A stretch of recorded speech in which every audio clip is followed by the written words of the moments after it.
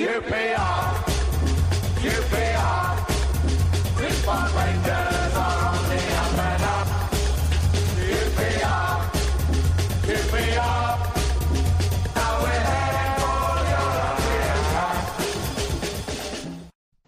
Hello and welcome to Open All Hours, the QPR podcast. I am David Fraser. There are four of us this week. On the end of the line, as they say, should be Paul Finney. Paul, are you there? I am, sadly, for everyone listening. I'll ask you all how you are in a minute, because I'm enjoying the Eurovision-style introduction that I now get to do when I say, are you there? So, Chris Charles, are you there?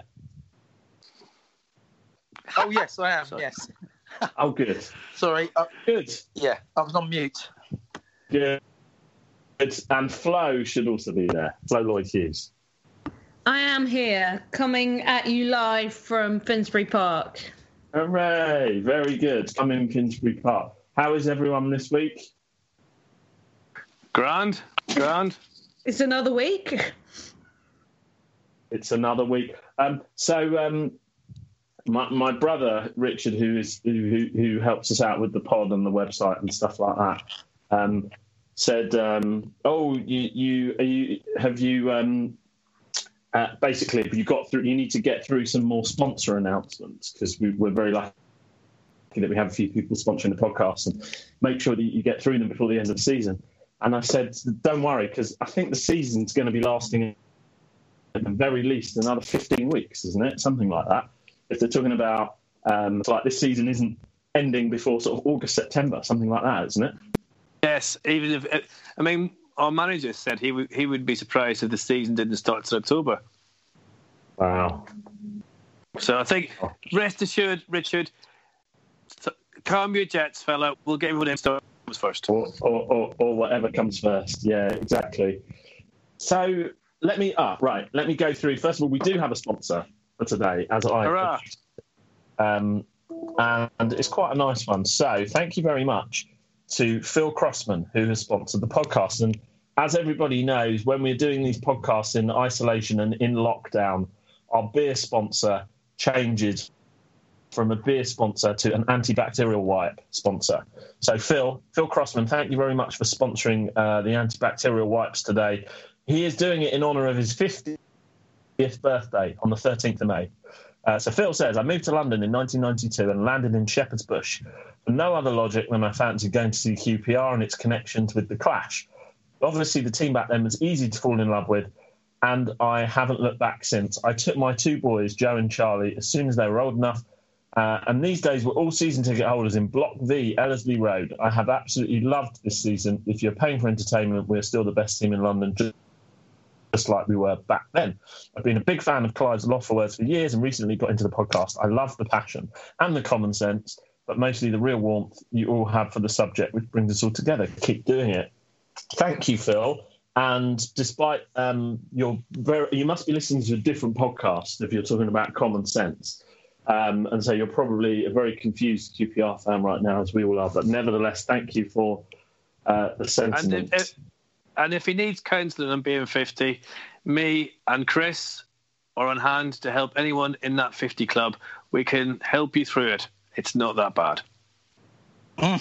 Speak for yourself, mate. Right, we have got a lot to get through today. So we announced what the subject of the podcast was last night on Twitter. So whilst we are here with no games to watch, we're looking at different themes each week. So first of all, thank you everyone who suggested all the different themes, because we will work our way through them and work out what ones are going to work and what ones are not. Someone said kits. I'm not entirely sure how a kits podcast would work when you can't see anything, but we'll see what we can do. So people have said captains, managers, coaches, away games. So we're going to go through a few different themes and subjects. Today's is cult heroes. And we are very fortunate that we're going to be speaking to one a little bit later. We're going to be speaking to Jamie Mackie a bit later in the podcast. But before then, we're going to be going through our own cult heroes. Now, we asked on Twitter, and there's been some brilliant suggestions. This is obviously a very personal choice, because this doesn't necessarily have anything to do with ability. It's all kind of personal choice, what someone meant to you. I have looked up the definition. So the definition of cult hero is a writer, musician, artist, or public figure who is greatly admired by a relatively small audience or is influential despite limited commercial success. But I think that is also open to interpretation, because does success on the stage at QPR mean that you have had limited commercial success? Or if you're one of our greatest ever players, can you or can you not qualify for a cult hero? I think we kind of all have a rough notion of what it means, and so we'll leave that open to interpretation. But I have now spoken for too long, so we're all going to name our top 2, in our opinion, cult heroes, and there's so many to choose from. But I will ask for their first choice for Mr. Paul Finney to kick us off. Oh.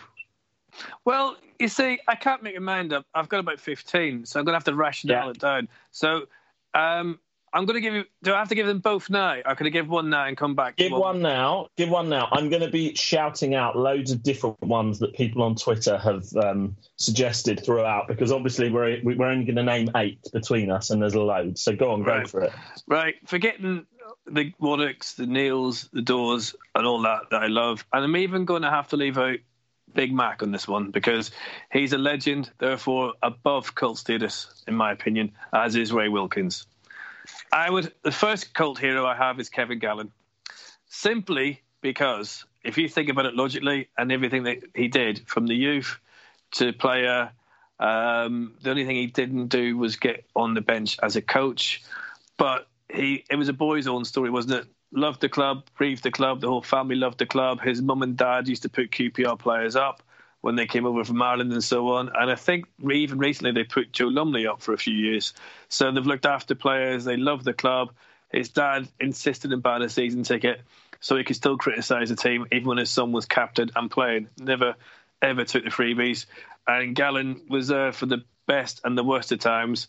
And you always kind of think, I don't know what you guys think, that post in Portsmouth, did it rob England of one of their greatest ever strikers? In my opinion, it probably did, because he was about probably one season away from a massive move.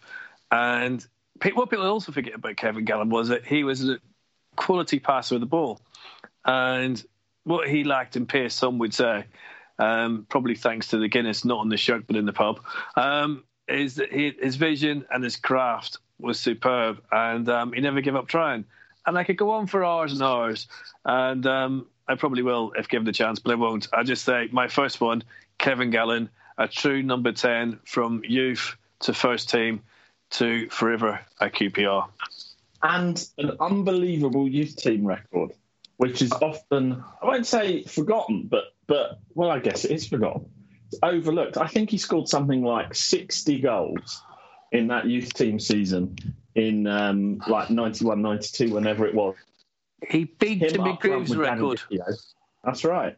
And he once won a tournament with England abroad, didn't he? I mean, you guys probably know more about that than I would, but the Under-21 European Cup, I think it was, or Champions thing, whatever, international team. As a support Northern Ireland, I don't know those trophies, but there you go. I'm sure, the one with Robbie Fowler, I'm sure he won that one. Yeah, I think so. So he is. I mean, he's going to be a lot of people's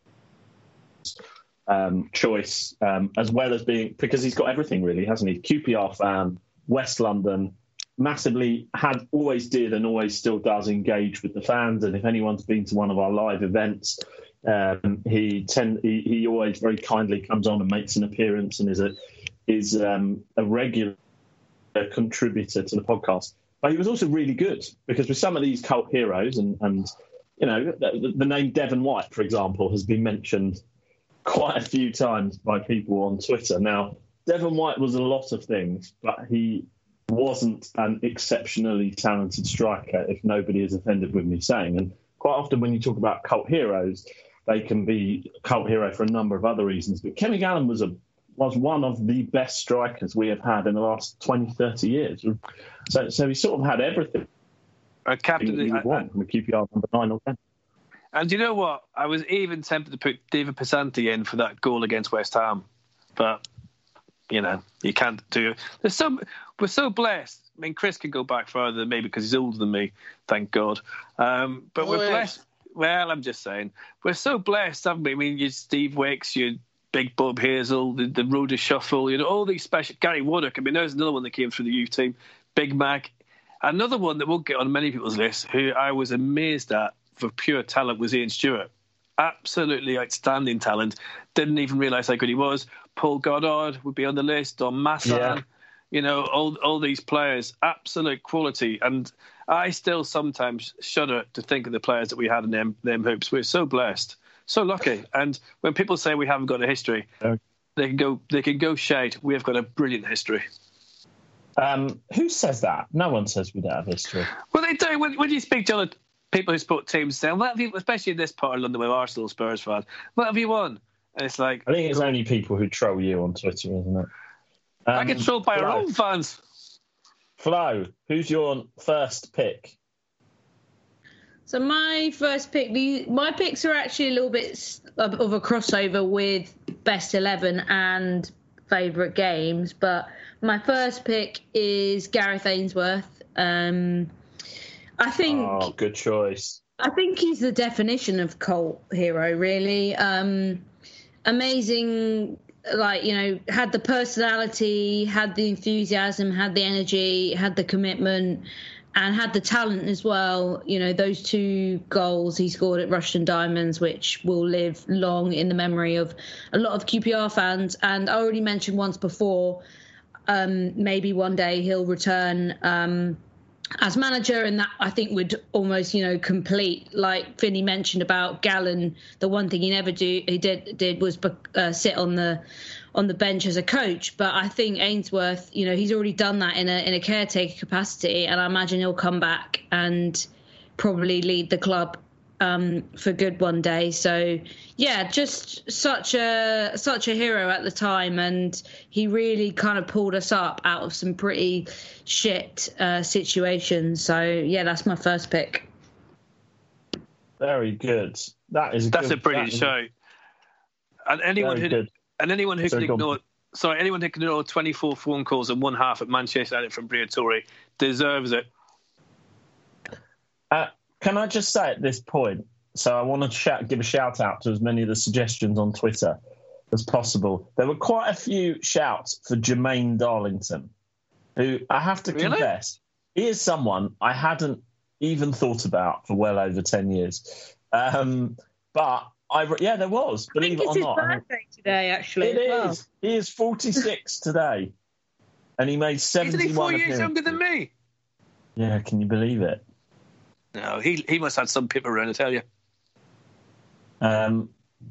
Good pick, Flo. All right, I will go. My first pick only played for us for 1 year, but I think his impact has endured for, it's nearly 20 years now. And so my first pick for a QPR cult hero is Peter Crouch. And it's because the story it's just a great story of kind of what happened, how it came to be, and how that season was. And it was a terrible season generally, but he was kind of the one shining bright moment. And since he's kind of always remained in affection with QPR fans and has had affection for us. So what I've learned from doing these nostalgic chats, and you guys can correct me, is the details get very fuzzy over the years. So do correct me if any of this is wrong. But my recollection, yeah, as you did last week, my recollection is that he came in the summer of 2000, and he came because Jerry Francis was the manager of QPR and had previously known him as a youth team player at Spurs. But Crouch came basically as the backup to 3 or 4 other strikers. I think those strikers were Kiwomya. I think Andy Thompson was here. I can't remember whether Paul Furlong was here yet or not, but I think he was, and he was around that time. And this young kid from Spurs who had never played a game for Spurs just basically came from next to nothing and was expected to maybe be on the bench a couple of times. And then I think through a collection of sort of circumstance and injuries, he played. And he started playing and he started scoring goals. And I looked up his stats this morning. He played 42 games for us in that season. He scored 10 goals. we went down and we sold him immediately. And we made a very nice profit on him. But it was kind of this unlikely story of this, well, everybody knows about Crouch's kind of ungainly bloke who was actually quite handy. We were the springboard for him, for his career. And I feel like he has never... We took him to our hearts, but he's never forgotten us. So, Finney, you might correct me, but I recall him making, I think it was a 10 grand donation 2 or 3 years later when we were going around with buckets and facing administration. Yeah, which is something... Yeah, go on. He gave 10 grand. Les gave us his England shirt from the World Cup. But Crouch did actually start schoolboy terms with QPR and then went to Tottenham. But yeah, you're actually bang on, David. I have no complaints about that. And his debut was against Brentford in a friendly, and he got absolutely murdered by the Brentford fans. And the rest is history. He's also very sort of QPR. I don't think he's a QPR fan, but he supports the other lot. He supports the other lot, but he grew up in Ealing, I think, or near to there. He always talks about his family and friends being QPR fans. I think he gave an interview a couple of years before the end of his career where he said he would like to return to QPR. He still joins in with some of the fundraising stuff that the QPR Trust do. All-round good bloke, very fond memories of him. Right. That leaves Chris for his number one choice. Hi. Just adding, I can remember Crouch, that game against Arsenal in the Cup, and it looked like he'd scored. I'm sure if we had VAR then, that ball you'd see that ball cross the line, and then that was to put us 1-0 up, and then we ended up losing 6-0. But there you go, sliding doors and all that. My first one, again, you mentioned the definition of a cult hero, so... Yeah, is this falling into those bounds? I'm not sure, but it's Stan Bowles. I mean, obviously, he's our greatest ever player. That's why I hesitate about the cult hero. But we'll allow it. Yeah, I think everyone knows the things he could do with the ball were amazing. His touch, his vision, his accuracy, those long flowing locks. I mean, there should have been a movie made about him. And it's unlike some of these other sort of gifted players. He also got stuck in training, although he wasn't a big fan of football. And if ever he was injured, he'd rather than go and watch QPR, the rest of his teammates play, go over the track and watch the Dogs at White City. But I think as well as he also got it. He knew he was an entertainer, and I was, as Paul said earlier, I'm sadly old enough to have seen him play, but he inspired me and a lot of kids that age to support QPR. I used to pretend I was him playing in the playground, and I don't know, on and off the pitch, he's just an absolute legend. A few years ago, for the podcast, actually, I went up to meet him in Manchester, and he turns up smartly dressed, right on time at this pub. Of course, it's a pub. Talk about the old days. And as I was starting to ask the questions, it was a bit weird because he was like, he couldn't, I was asking his favourite goal and he wasn't quite sure, couldn't remember. Anyway, in the end, I sort of just sort of gave up. And afterwards, his daughter said, she was joking, said, if you slip him 20 quid, that normally makes his memory come back. But since learned, sadly, that was obviously the start of the terrible disease that he's got now.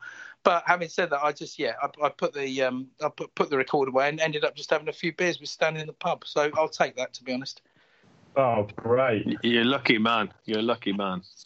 Yeah, I mean, there's the other story as well about the testimonial. He was the European Cup final. Brian Clough, John Robertson had a testimonial, and Stan Bowles wanted to play in it, and Brian Clough said, "You play in that testimonial, son. You won't be playing in the European Cup final." So he played in the testimonial and missed the European Cup final. What a ledge! And also his England cap as well, when he wore a Gola boot and an Adidas boot, or was it Umbro? I can't remember. So he got sponsored by both. Yeah, that's brilliant. And there's a famous quote, because he only got 5 England caps, which is criminal, really. But there was that famous saying, if he could pass a betting shop as well as he passed the ball, he'd have 100 England caps. True. And his own mother said, if Stan opened a funeral business, people would stop dying. There you go. Well, we'll allow that choice. That's a great choice, Chris. So before we go on to our second choices, I'm trying to read out as many of the comments as possible. Charlie Skinner on Twitter has done an 11 of cult heroes. Now, he is obviously a gentleman he looks younger than us, older than Flo, is what I would say, judging by his choices. So we're sort of basically talking the last 15 years. But it's quite an interesting 11. So in goal, he's got Ludek McCloskey. Then a couple of players here I'm not sure about, but generally good choices. Right back, Marcus Bignut. Left back, Gino Padula. At the back, in the middle, Ryan Nelson and Clint Hill. Then across the middle, and this is a pretty good one, or more or less, Gareth Ainsworth, Martin Rowlands, Lee Cook, Gavin Peacock. Perhaps have Mark Bircham in there over Gavin Peacock. And then up front, here's a blast from the past. Dudu. And Ida Helgeson. Yeah, not bad apart from the bad preacher. Gavin Peacock. Yep. Yeah, Dudu was going to be one of mine, actually, but just got edged out in the end by Sam. Well, it's more the story, isn't it, Chris? The whole story of Dudu. Amazing. Go on. For those that are not really old, remind everyone of Dudu and what that was all about. I even remember Dudu, and I'm like half of those lads' age, so... Ooh. Yeah, I didn't know what to say there, really. Shots fired. See when I catch Flo, I'm coming at you with my symmetry. I'm coming after you. No, he was brought by the Winton family. Now the Winton family go back. Say that, yeah. The Winton family go back to '67 because when Matt Winton is quite happy to come on and correct me, and perhaps we should get him on one day again, and he can tell the story better. But his dad had a B&B in Queensway or some kind of hotel or something, or knew the owner. I don't quite know the story, but when we won the League Cup, we had nothing planned because we weren't expecting to win it. It was kind of like, Jesus, now what to do? So the players headed off to this wee place in Queensway by the Wintons, and then many years later, when we're on our absolute knees, he was there to help sign Shitsu and Dudu, and would have brought in a few more players as well if he'd have been able to. But there you go. He was there for our greatest hour, and he was there in our hour of need. So rest in peace. And the irony, rest in peace, and the irony was never lost that the Winton family bought, helped by two players. One was called Shittu and one was called Dudu. You see, all we needed then was a toilet roll sponsor, and we would be flying. Exactly. Right. I think Jamie Mackey's waiting for us, so let's race through or go through these final four.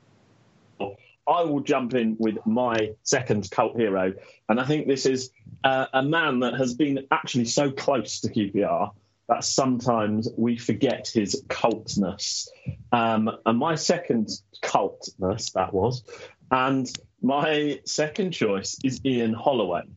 Now, I think there is, because of, his style of management and his reputation, I actually think what he did as a player is somewhat overlooked. And this week, I watched the whole of the 1992-93 highlights that were put on Facebook by the club. It's an hour-long film of that season where we finished top London club. And it's a brilliant watch. I would recommend anyone to watch it because actually we played lovely football. The goals came from everywhere. Every single player could play.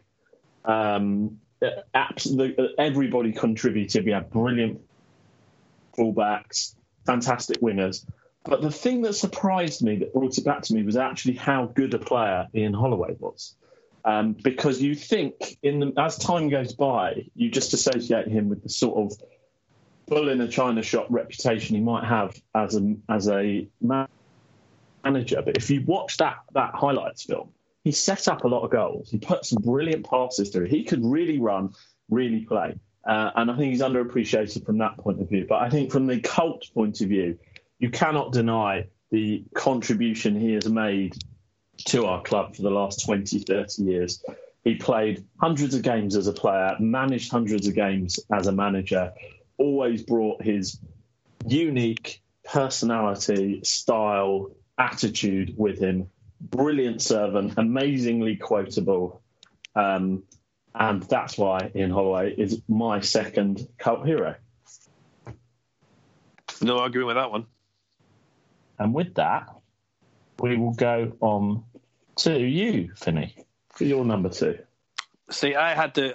A lot of people lost out in this. I say indoors, 1-0. John Byrne lost out. This killed me to leave John Byrne out. Absolutely destroyed. I'm beside myself with hate. I'm hitting myself right now. Mock Falco, I had to leave out. Just really upset myself doing this. Terry Fenwick for his greatness at the club as well. But Gary Bannister, to me, his record was just superb. Again, when I said he should have been in the best 11, his record was superb. Never moaned, never wanted a big move like everyone else did once they started banging the goals in. Just got his head down. Goal, 2 hat-tricks against Chelsea. Just such an amazing talent and brought to the club for a very cheap price. And I will say, Gary Bannister, you are in there. I don't know if he's been made it forever, are you? Because I lose track sometimes because my brain capacity is quite limited. But I'd love to see him back at Rangers. I'd love to have him on this podcast. And I know we've come close to it a few times, but he is up there with Adele and a couple of others like Simon Steinrod that I want to get on this podcast. So, yes, Gary Bannister, enter. You are my number 2 forever. I definitely think he has been a forever R. I feel like, so this is really bad. I definitely heard an interview with him, and I can't remember whether the club did it. Or, I'm not 100% certain we haven't had him on, Vinny. We haven't. We haven't. I can tell you that now because we had it done. I'd have made sure that wherever I was in the world, I was on that podcast. I would have flew back.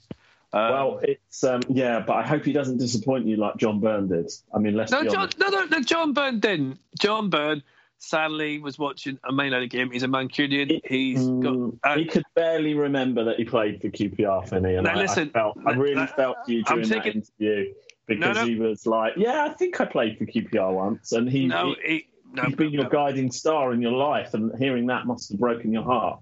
No, it just showed me what a great person he is because he then didn't realise how much he was loved. And at that time, if you remember rightly, the club weren't making all players feel loved. And it was probably out of this podcast, dare I say it, that the club changed that policy. And if that's one thing that we're ever done in this world, it's a brilliant thing. And he then, when he came on after that, was amazing. We jogged his memory. We got him loved again. He came back to Rangers, and a bit like Lazarus as well. You know, they came back and they felt the love, and instantly it all comes back. Sometimes the club has to show a little bit of love to get love back. And after that, he was brilliant and always a hero, always a legend, always welcome. And an anaesthetist, John Byrne, I believe, and Gary Bannister, I think, runs a B&B. Because if there's one thing that's more fun than talking about cult heroes, it's talking about what cult heroes are doing now. Right, do you know what? Chris? Flo? I know what you're going to say, Paul. You know what I'm going to? You know where I'm going? We're going to B&B. Yeah, that's the way to get him on the podcast. We're going to do a B&B from Gary Bannister's B&B, right? And podcast was B&B. We won't say who we are. We'll just book under assumed names. We'll go up there, and then when he's serving breakfast in the morning, we'll make him sit down.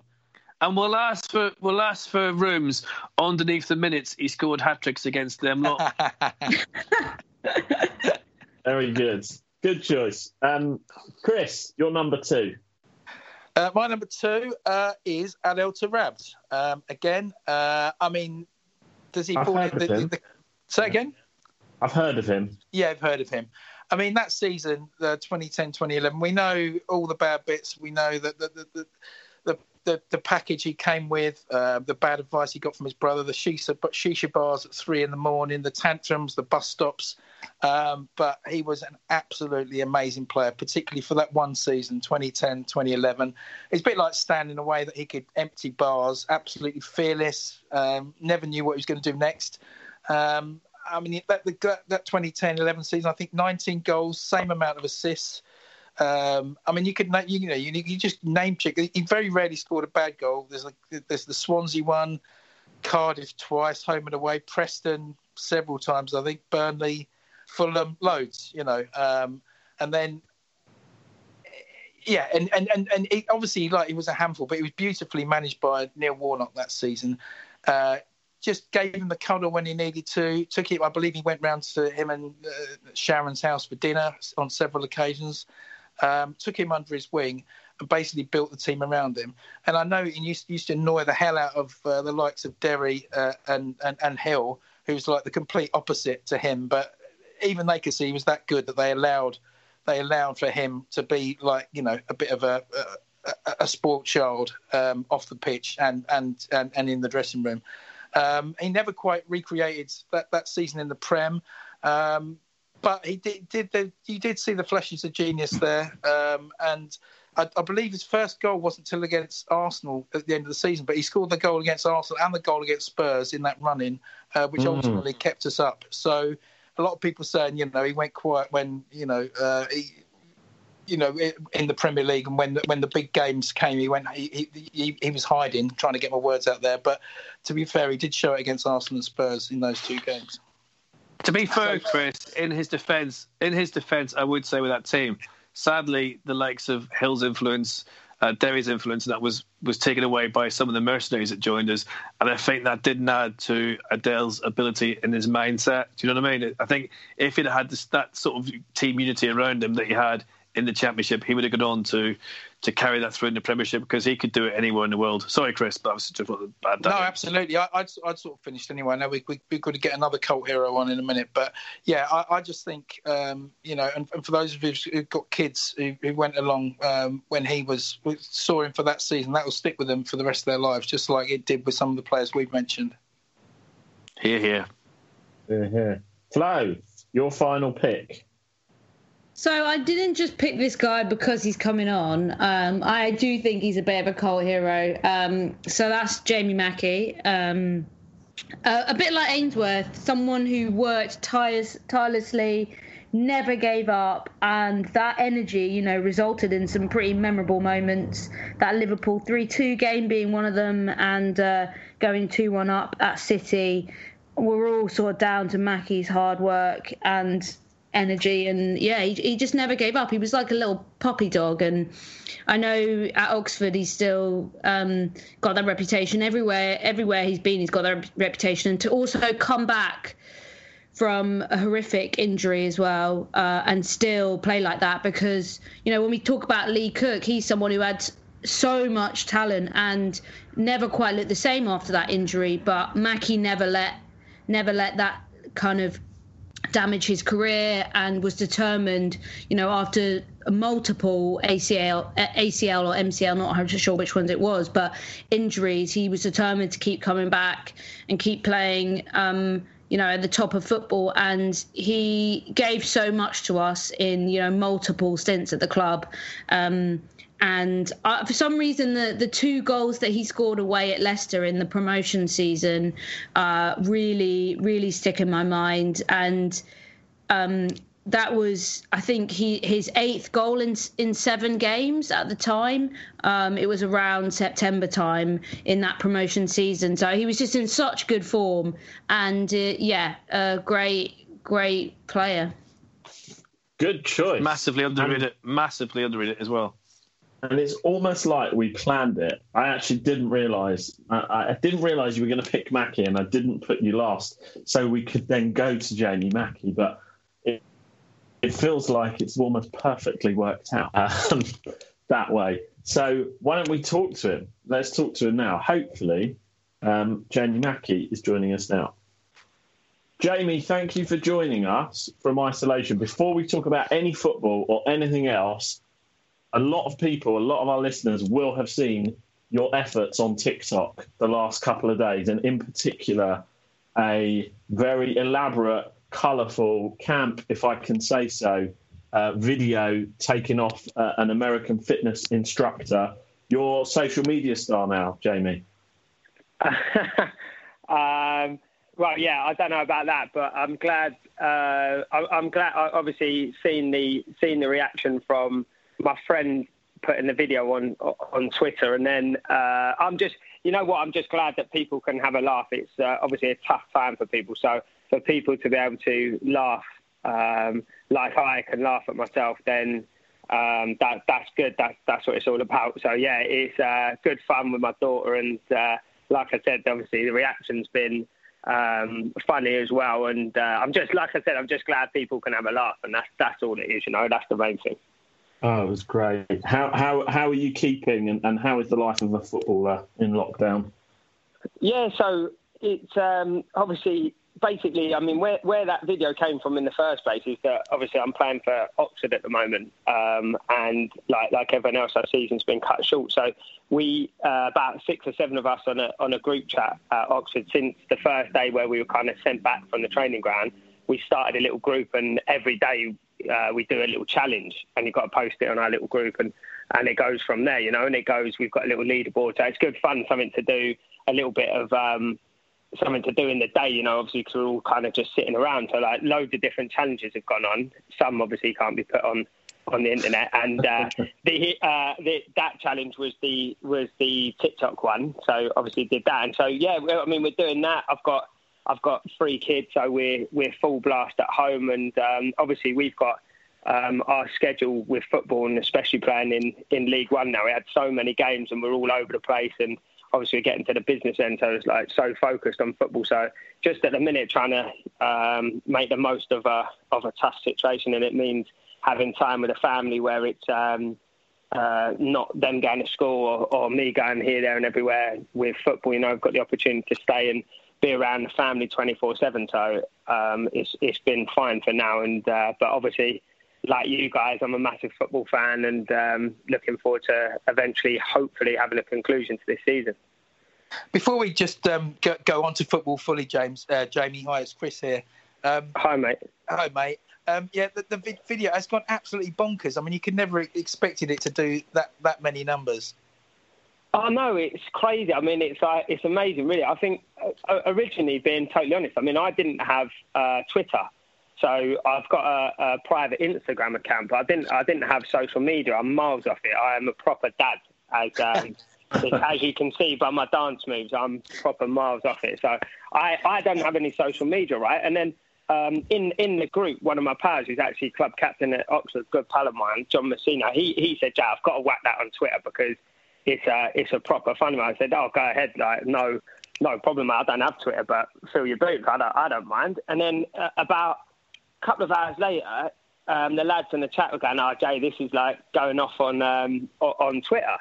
And so they said, "Jay, make an account." So I was like, again, didn't have a clue what to do. So I set up an account. Now I've actually got an account, and I could then see the reaction, which has been great, and great fun.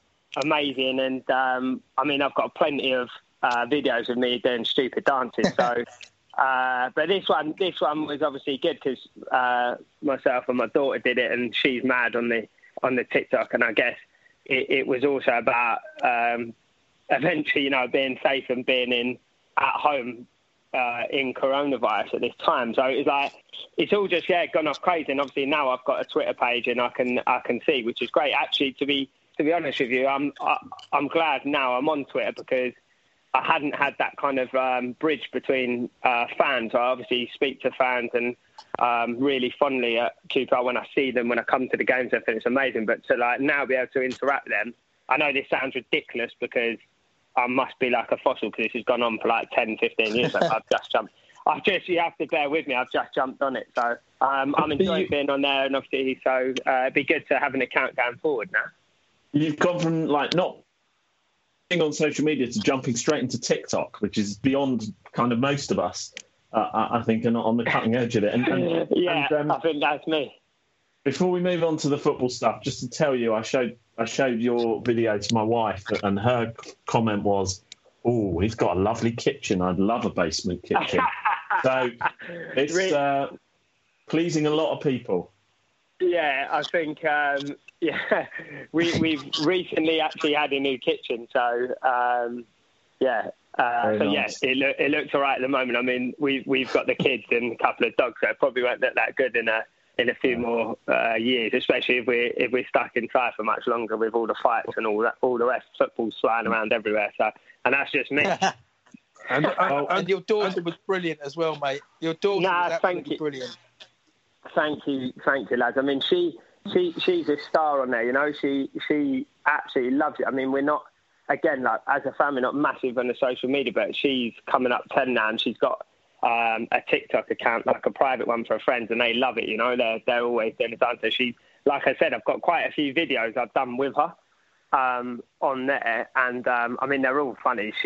I wouldn't have a clue, literally wouldn't have a clue how to cut it all, and I don't know. I just get barked at, and I've got to do the dances, but cutting it all up and that, you know, she knows how to do it. It's incredible. So yeah, she was funny. She was funny on there, and I don't, you know, she's only young, so she doesn't get the kind of like reaction, but her friends have seen it and stuff, and it's great. It's great for her. Like I say, it's a tough time, and it's just good to be able to try and laugh if you can, and you know, I try and do that at all times, even in adversity, you know.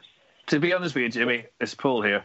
I'm looking at it and I'm thinking to myself, now there is something I'd like to see every week, because I generally thought TikTok was what I'll be having when I get my pacemaker at my age. So it's brilliant that she's got you on it, but honestly, mate, you've got to do more there, because I think you've got a demanding audience now. So, and she is a natural as well. I'm not just saying it, but she is a natural. So I hope to see more. And can people send you suggestions, I dare say? I'm going to make a request. I'll make a request for you to do one to Pigbag. So the tune, when we score a goal. When Rangers score a goal. That one. That would be my request. Okay, cool. Well, I have to I'll speak to my my choreographer and my director, and she'll have to go through all the songs and try and find one. But look, I ultimately anyone who wants to see videos and content that makes them laugh, then I'm more than happy to do any kind of request and do things to put a smile on people's face. You know, I love having fun. I don't take myself seriously, obviously, and I just enjoy having a good time. It's such a tough time at the minute for everyone, and I appreciate that. But at the same time, I've got to try and find a way of still having fun where you can. So I mean, yeah, she's amazing. There'll be plenty more videos. I mean, I obviously didn't do this one to put out in social media. I just did it for 5 or 6 of us to see on a group chat, and everyone's seen it. But we'll see what happens. Brilliant. But I've just enjoyed the reaction. Well, Jamie, it's no coincidence that we've spent the first 10 minutes of a call with you not talking about football. And add to that, the podcast we're doing today is about our cult heroes, our favourite QPR cult heroes. Okay. And we've all named a couple. And the likes of Stan Bowles, Adele's come up, Kevin Gallen, Gareth Ainsworth, Ian Holloway, and Flo, who is also who's here with us today, has named you as one of her cult heroes. Wow, and you're on the list of a number of QPR fans, cult heroes. It feels like the special connection that a lot of QPR fans have with you is mutual. Oh, for sure. I mean, look, being put in any kind of category, or even being remembered, just remembered about playing for the football club means, such a massive amount to me. You know, that's why I think the first day, I played for QPR, it sort of like just sparked that connection, and that was, that would be in my head how I'll define my career, and it just happens, I guess, that connection. But, to be spoke about in any kind of way, or just even remembered, like I said, just playing for a football club is a special thing. So I'm just delighted that even some people remember me playing for QPR, and absolutely love the club, that everyone knows that, and the relationship I've got with the fans. I've just got such amazing memories, which I know, having a long career now, is actually quite hard to get for a lot of players. So to have the memories and the friends that I made, as in players and staff at that club, we speak the whole time. I'm speaking to lads like on a daily basis. I played with at QPR and staff as well, and I love it. The memories you got are just incredible. So yeah, I feel very honoured that I'm even spoke about with some of those guys who are proper legends. Have you managed to catch up, Jimmy, with Mark Hughes yet? Nah, He isn't my go-to contact when I'm talking about QPR staff and players. That's for sure. Don't you have to go through Mark Bowen anyway if you want to talk to him? Yeah, quite possibly, and a few other people maybe. But I haven't had any contact with Mark Hughes. He is on another list. He's on a list, but it wasn't quite cult heroes. Anyway, carry on. It was spelt quite closely to cult heroes, I think. Sorry, Jamie. I feel you. It's all right. I feel the rant. It's no problem at all. Yeah, you carry on. No problem. I speak to a lot. I speak to a lot of the lads, and I think cult heroes. I've been doing answering a few questions from people who have sent them into the QPR media team, and I've got loads of more questions to do that I'm gonna get through. Obviously, I've got plenty of time, so I'm going to get through all of them. And I got asked a question about Adele the other day, and I don't know if anyone saw it, but of course, for people that I've played with, you look at him, and I think he's going to stick in people's memories forever. He should, in my opinion. But then at the same time, I played with players as well who are, in my eyes, proper legends of playing for QPR. So I was very lucky, I think, in the teams that I played in there. Jamie, a third at the moment. You're playing at Oxford at the moment. When this all kind of hopefully ends and the football restarts, maybe in a couple of months, do you think you guys, are going to do it? You're going to go up? Oh, I think that we've got it.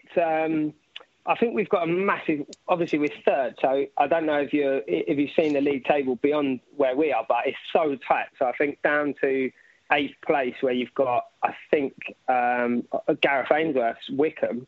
They're a point behind us, I think, in 7th or 8th, or I may be wrong, something like that, with a game in hand. So it's crazy how tight it is. But obviously, we've put ourselves in a position where we've got, hopefully, get the opportunity to play 9 games, because obviously we've worked for 42, 43 games, whatever, to put ourselves in that position to have an opportunity. So, yeah, I feel that we do have a massive opportunity. We've got some really, really good players, sort of younger players who are, like, starting out, and there's a few players a bit more experienced, but we've got some really, really good talent in the squad, and we play good football. I'm loving being around that energy and being able to still play. So I'd love it more than anything, the back end of my career, to get a promotion. So we're all pushing hard, and we're trying to, in this time now, make sure that we kind of still a march on other clubs, and make sure that we're in great shape, ready to, when we do go back, we can fire, because I think it's going to be a short period and a real shootout of 9 games to try and get promoted. So we've got a massive chance. So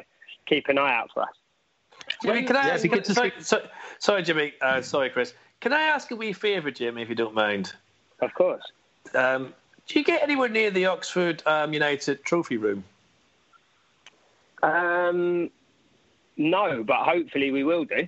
Well, when you get in there, can you chuck the milk cup in the bin for us? Asking for a friend. Thanks very much. That's all. Yeah, I thought you might be going down those lines.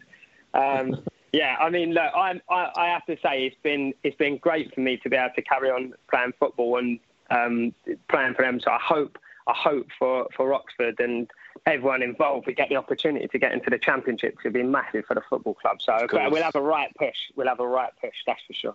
And you'll get some reception next season at the Loft, man, I tell you. Oh, I mean, if I'm playing and I come back there, it'll be very weird playing there in the other team, but it'd be, to get the opportunity to play at Loftus Road again. I mean, it'd be incredible. So there's so many. Everyone's got different motivations to get. Well, yeah. I mean, you guys aren't finished yet, so who knows? I mean, if we don't get promoted, can we? Yeah. That's what I mean. So, I mean, the club's doing great at the minute, and again, you've got a 9 game. I think probably the same as us, 9 games to go back, and anything can happen after a prolonged period like this. No one knows how teams are going to react. So, stranger things have happened, that you come back and win games, and you're right in the mix yourself. So that would be amazing as well. So let's see what happens. Yeah. Talking of Loftus Road, Jamie, I know you've done this with the official website, literally a couple of weeks ago. But just as a favour, because I never tire of hearing it, can you just talk us through the 3-2 against Liverpool again? Oh yeah, of course. I don't get bored of it either. I mean, loads of people get bored of me talking about it. But the I mean, I remember I was on the bench that evening, which I remember not being happy about, which no one should be happy about, obviously. But I was on the bench. I was watching a game, and I don't know how many people remember the first half, but they were incredible. I remember going. Obviously, we've been in the Premier League for that season and seen some good sides. But they were really good on the night. They were passing it quickly. They were up front. Movement was a joke. They were very good that night. And then we obviously found ourselves 2-0 down. And then second half, it was such a massive night because we had such a tough run in, and it was like, well, if we're gonna stay in this division, we have to win at Loftus Road. We have to make it hard for this is where we're going to stay up in the league, right? Away from home was really tough. So you could sort of feel it. Everyone knows what it's like there on a Tuesday night. There's nowhere better, is there? It's crazy how it can get. And that season it was packed. It was great atmosphere as usual. And we were in there. And I think when it went 2-1, I think you just sort of you get that feeling, going into the loft, and it was like, yeah, I don't know, you just got that feeling. You know what I'm talking about. Other fans from clubs will speak about how their club generates their own kind of draw to the ball going in the goal, but we've got our own one at Loftus Road, right? And if you're there, you know. And I got that feeling. I've had that feeling a few times, and we had that feeling. And then when Deza scores, you're onto something special. So he's obviously one of my heroes. I love him, and he was amazing for the football club. Absolutely amazing. So he scores with a header, and then you're like, right, this is we're on, aren't we? It's on. And then I think my goal was just sort of. I mean, it was lucky, really, wasn't it? I mean, Youngie headed it. I think it was an assist with a header. So he's headed it, but I think it was quite lucky that it got there in the end, how it reached that conclusion. And, I didn't have loads of time, managed to keep a cool head and slotted past. And then I gave the manager quite a bit of stick with my celebration. Like I said, I wasn't happy about being on the bench at the time. I mean, you look back and you're like, come on, that's a bit stupid, but I was desperate to play, and emotions come out on the night, right? So had to deal with that a couple of days after, but honestly didn't care. I didn't even care that I was just winning that game, and it really felt like a proper catalyst for us to go and stay in the division, which I know, obviously everyone knows it was kind of by default on the last day in the end, but we put ourselves in a position by winning games like that, getting a result against Arsenal, other teams at home, and we really did it. So again, just like I said before on the website, I just feel so privileged that I've had the opportunity to play with my proper friend and play for that football club and have full memories like that. That's what I feel so lucky about, because I know that's not easy to get. To be honest, Jimmy, I think you underplay that goal. That was a shit hot goal, and the way you stuck that past him. This is a team that were on fire, and unbelievable. Don't downplay your role in that game, mate. I'm not. I'm not downplaying. I'm saying I think how it got there was potentially a little bit lucky in the first place, and then it wasn't an unbelievable play for us to get there, and then it was a good finish in the end, and you guys have seen me miss plenty of goals, so that was good to go, plenty of chances. So. That was nice to go in that one, and again, my family were there, everyone. It was just incredible, wasn't it? Incredible night, and again, I just can't. I can't.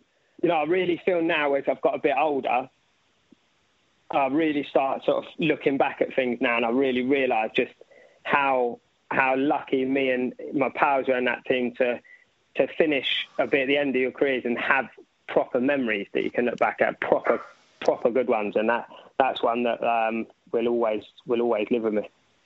Fantastic. Well said. And Jamie, before we let you go, just give us a word on QPR's season up until this point, and how you think the club has moved on since you've been at the place. Yeah, so obviously, like you guys now, I'm a fan, no different, and know people, closer people at the club still, but come to any game that I can, and I've watched, and one thing I'd say is, I think early on, I think this season there was probably a bit of trouble as a team defensively. Everyone could probably see it, probably letting in too many goals, and I didn't buy that. It's like a player's fault or the goalkeeper's fault. Lummers, I'm a massive fan of Lummers. I think he's going to go on to be a top keeper. I really do think that. It's just as a youngish keeper, you get highlighted, and that's part of the role. But I feel that potentially the whole structure didn't necessarily protect a keeper, and I think it's a tough role to play in that kind of system in the way it looks that the team's set up to play. But at the same time, I thought the attacking football and watching it was real good to watch, and I think it's a progression to go and look at and see young players flourishing at the football club is what I want to see. I mean, Abire, I obviously played with him and saw him in training. As soon as I saw him in training, I was like, this is, I've played with Dell and I've seen real proper talent, and Abire's just got that balance. Incredible player, and Bright's coming. So attacking wise, and I'm an attacker and I want to see attacking football. I think they're doing great, and I think the way the manager's asking to play is a great way of playing football. And obviously they've started picking up results when they started potentially keeping a couple of clean sheets and not conceding as many goals, and then the attacking players would come through and start getting the points on the board. And that's what I'm seeing now, and I'm seeing a really good brand of football now.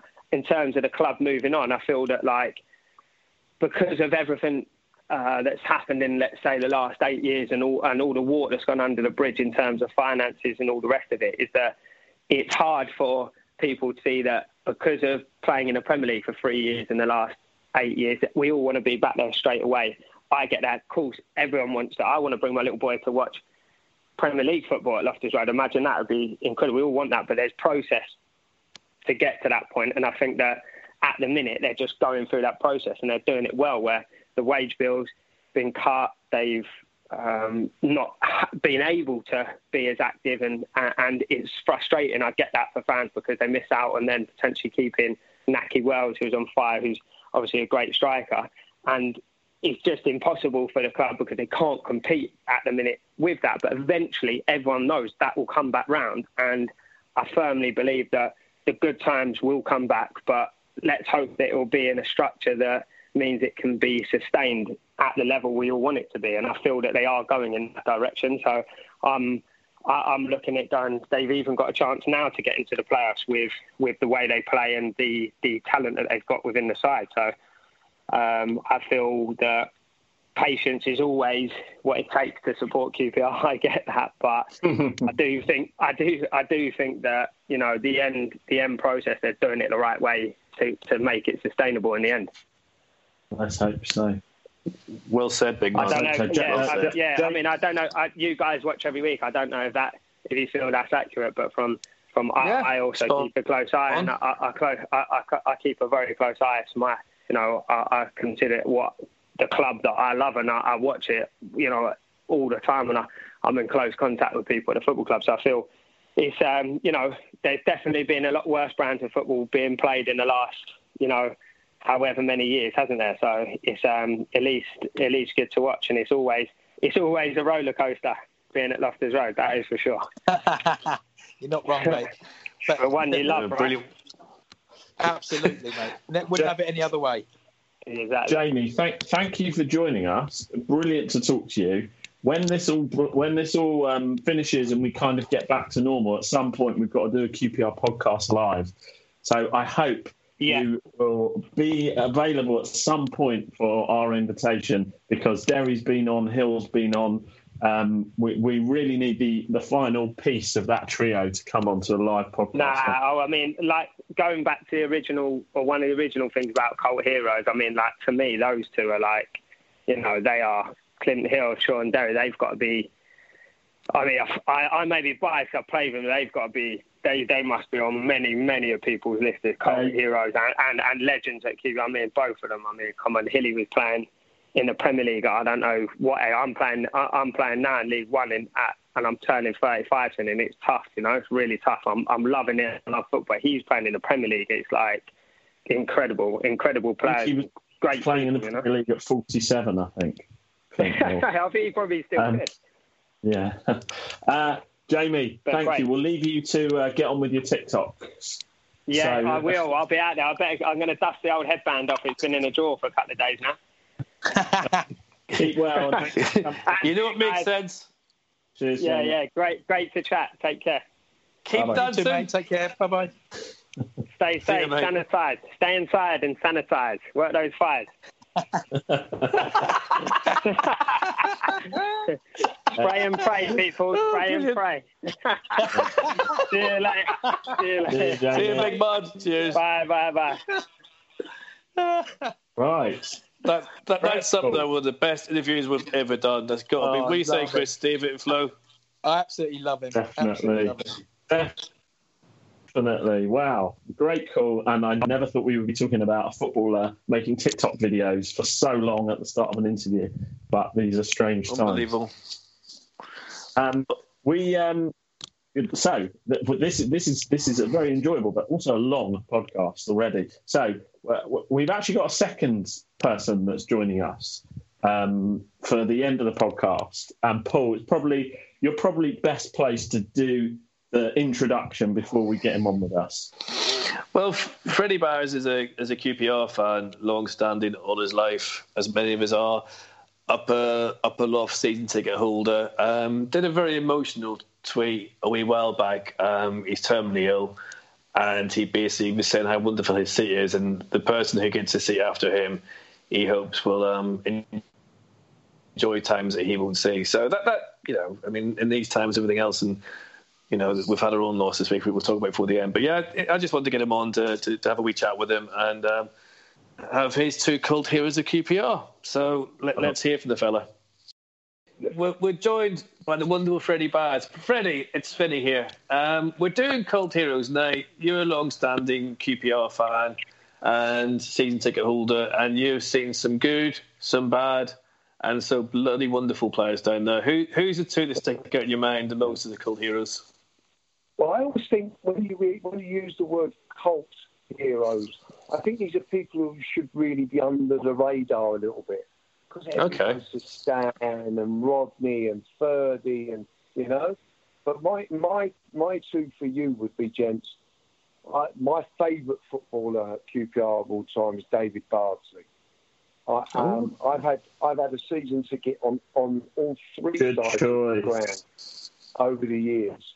But mainly I spent 10 years about 30 yards out from the loft end watching David Bardsley. It looked like he was ambling up and down the line, but everybody else just couldn't keep up with him. It was really weird. And he used to cross the ball in, and I know Ferdy was a great striker, and but honestly, there were times where I thought I could have scored with some of those crosses. They were just unbelievable, near post, middle, far post. He always seemed to know where Ferdinand was, and Gary Penrice, and then that leads me nicely on, segued onto my second cult hero, probably the great Kevin Gallen. And my reasoning for that is this. I was at Fratton Park that night when he done his knee, and I was one of the 100 people around me at that near post that heard his knee snap. Oof, and yeah. I'm telling you, that thing went like a whip. And the rest of that end at Fratton Park were going mad because he scored. But there was 100 of us with our head in our hands. And I never even thought he'd play again. Now, admittedly, Kevin never reached the heights of what I believe he would have become. And there's no reason to say that what Jimmy Greaves done for England, etc., could not have been done by Kevin Gallen, because he broke all Jimmy Greaves' records as a kid and a youth. So without that injury, he was just coming into like the perfect predator. And he'd done that knee, and while he came back and had a great career for us and that, he was never, ever quite the same. What he did do is what Michael Owen done. He changed his game. He became a receiver of the ball, taking a few knocks from behind, moving off, and getting his fair share of goals as well. But unfortunately, he was not the greatest because I think Kevin would have gone on, played for Manchester United or Liverpool, because he scored for us at Manchester United on that opening day of the season when we lost 2-1 up there. And I'm convinced, I don't know this, of course, I've never met Kevin personally, apart from one time where I was drunk, and I will go past that bit. As I spent 20 minutes, the one thing you shouldn't do is telling these people how great they were, but I did anyway. From my and bless him, he stood there nodding and shaking his head at me and took it all in great things, just as he would, And so they're my two boys for those reasons, really. David Bardsley, played once for England, got man of the match in a 0-0 draw in Spain. They played it in some remote place like Santander. And because England had a couple of other fullbacks who played for Man United or Liverpool, David never played again for England, and he won man of the match in a 0-0 draw away at Spain. He was unbelievably good. And I know that Andy Sinton went through a bit of stick when he left to go to Sheffield Wednesday, you see. But here in David's reasoning why he could have left QPR, and that's probably the reason why Andy Sinton left and went to a bigger club, to try and keep his international career moving forward. But David didn't. He chose to stay with us, God bless him. And he's my all-time hero. And again, backed up by Kevin for the reasons that I've given, lads. I hope that's all right. Great choices. You can't argue with them, Freddie. Now, for those that don't know, Freddie, you're not a well man. Forgive me for saying that in such a way. No. Yeah. And I know you wanted to say a few things. Would you, just continue what you want to say, big man? Yeah, well, firstly, being on Twitter and other, places, Facebook and stuff, I've been absolutely overcome by the way that the QPR family have got behind me during my plight. I am unfortunately not going to be with you for the start of, certainly not the start of next season, and I very much doubt if I'm going to be with you when this current season resumes. So my days at Loftus Road are over, unfortunately. And obviously everybody's sad about that, but I've made my peace with it all. I actually had testicular cancer when I was 21 and nearly died anyway. So I've had another 34 years on top of that. But the buggers got me in the end. Okay, we take it on the chin and we move on. And my message is to all those other QPR fans out there who are going through difficult times at present, and it may not even be life-threatening like mine. It might be just something like that's something I've had in the past which killed me, is things like gout or something like that, Just let people know on social media. Don't keep it to yourself, because social media can be a bit of a hard and horrible place. Also, it's a wonderful place. And the QPR family, if you say you're a QPR fan and you say you're going through a little bit of a difficult time at the moment, the uplift that I have got from everybody has been absolutely wonderful. And I thank you all from the bottom of my heart, every one of you. It's a little special mention, if I may, to Matt Winton, who I got to know around 7 or 8 years ago, and we became friends. And he asked Andy Sinton to give me a call from the club, which he did.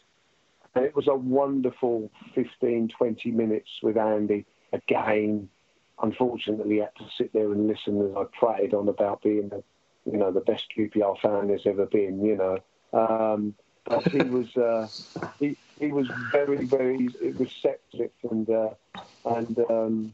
and it was a wonderful 15 to 20 minutes, and I will cherish that until I close my eyes for the last time. Thank you very much, chaps. That's what I wanted to say.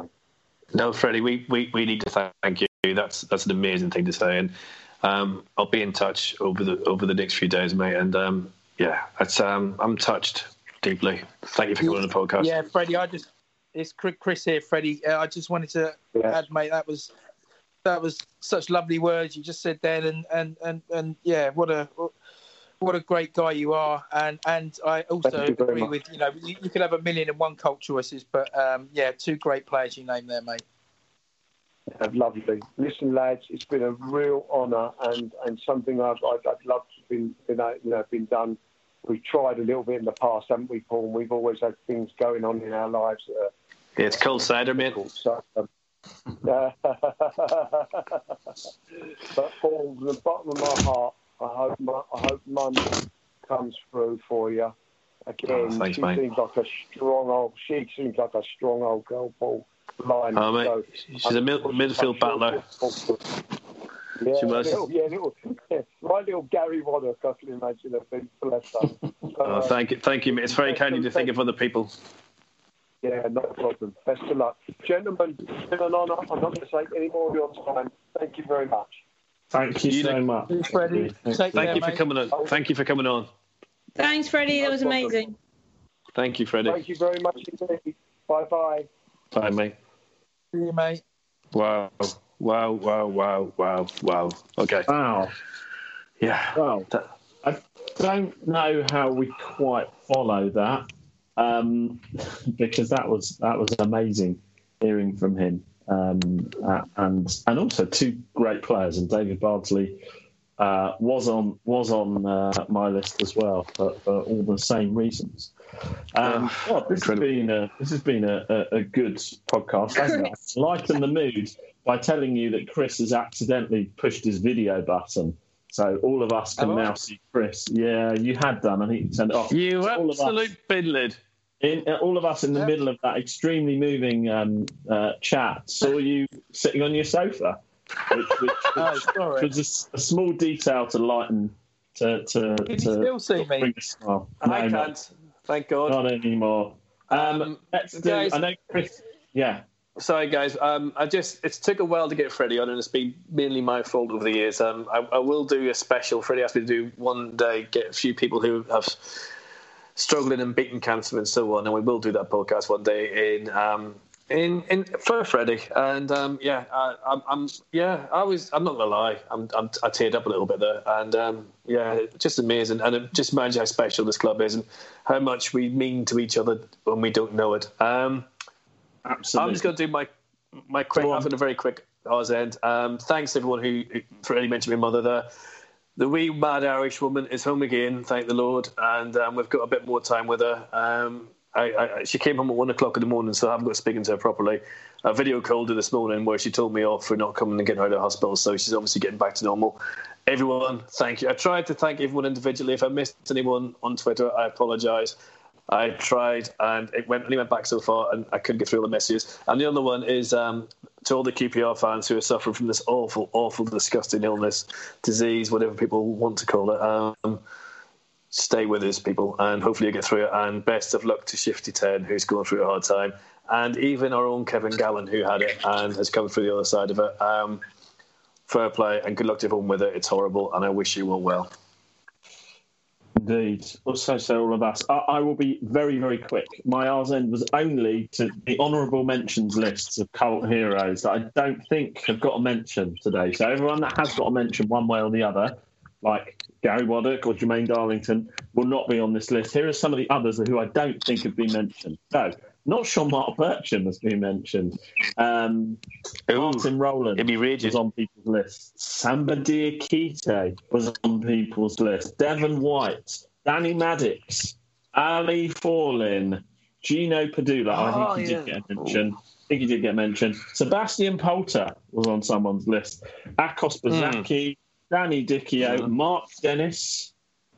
And the last one that has been mentioned a few times, the last one that's been mentioned was Stuart Wardley as a cult hero. So there you go. That's a great show. We mentioned a number of people there. Flo, what's your R's end? So I got a message on Twitter this week from Wayne Sumner, who asked if we could give a shout out to his son Dan, who is an anaesthetic and intensive care registrar at Ashford Hospital in Kent, and also a season ticket holder in P Block. And he's also a big listener of the pod. So just a massive shout out to Wayne and his family and Dan for the work that he's doing. And Wayne was saying that Dan hasn't been able to see his wife or his son because he's in isolation because of his work. So to Dan and all the other Rangers fans and everyone else who is either working in the NHS emergency services or delivering food or delivering other essential goods, then just thanks for everything you're doing while the rest of us sit at home, eat chocolate and crisps and watch telly. You guys are really doing the work and saving lives, so thanks very much. I think that's a full one from that. Dan, if you're listening, you're coming on the podcast and you're coming in the studio and we're getting drunk. And then, Chris, so you've got quite a significant, poignant one, I think, that's going to be fitting to take us out of the show with. Yes, it's on. We've just spoken about the coronavirus and that, this horrible thing that's happening to us. We lost one of our own this week, Dean McKee, who was just 28. Horrible news. Massive QPR fan. I met him for the first time in the queue to get Portsmouth tickets at Loftus Road. We ended up talking for ages about QPR, his poetry. He used to do open mic poetry. Very talented guy, and even used to work on the food kiosk at Loftus Road. Lots of tales to tell there. He was just one of those people you meet and then you sort of feel like you've known him forever if you know. Anyway, I got a message from his brother Richard. He wanted me to read out this. He said, I was the one who first took Dino to QPR. His dad's a Millwall fan, boo, but I took him on board and he loved it. He went from QPR from the age of 5 or 6 and didn't look back or think of supporting another team. I wouldn't let him anyway, poor sod. Dino was mascot of Coventry away January 2005. Paul Furlong scored a last-minute winner to make us win 2-1. Jamie Curran scored first. Also, concerning his poem, we both talked about Kevin Gallen being in this poem because we would always sing his song and see a lot of his goals down the loft. But the way the poem was worded, it didn't happen. But Kev, if you're listening, he wanted you in it. And last, he wanted to speak about Wembley. Dean, me and his nephew Reece and niece Ellie did the walk to Wembley like I did with my dad in 86. At 8 years old, Dean was so emotional when Zamora scored. We hugged each other and he was crying. Adding Zamora into the poem just cemented everything into place. And the poem he was talking about is the montage you will see at QPR before home games with Dean reading the poem with the footage of QPR and the players. And I believe we're going to play out with that poem. It's called Born Blue and White. And like you say, it's played before every game. And so that's it from us for this week. We will see you all again, speak to you all again next week.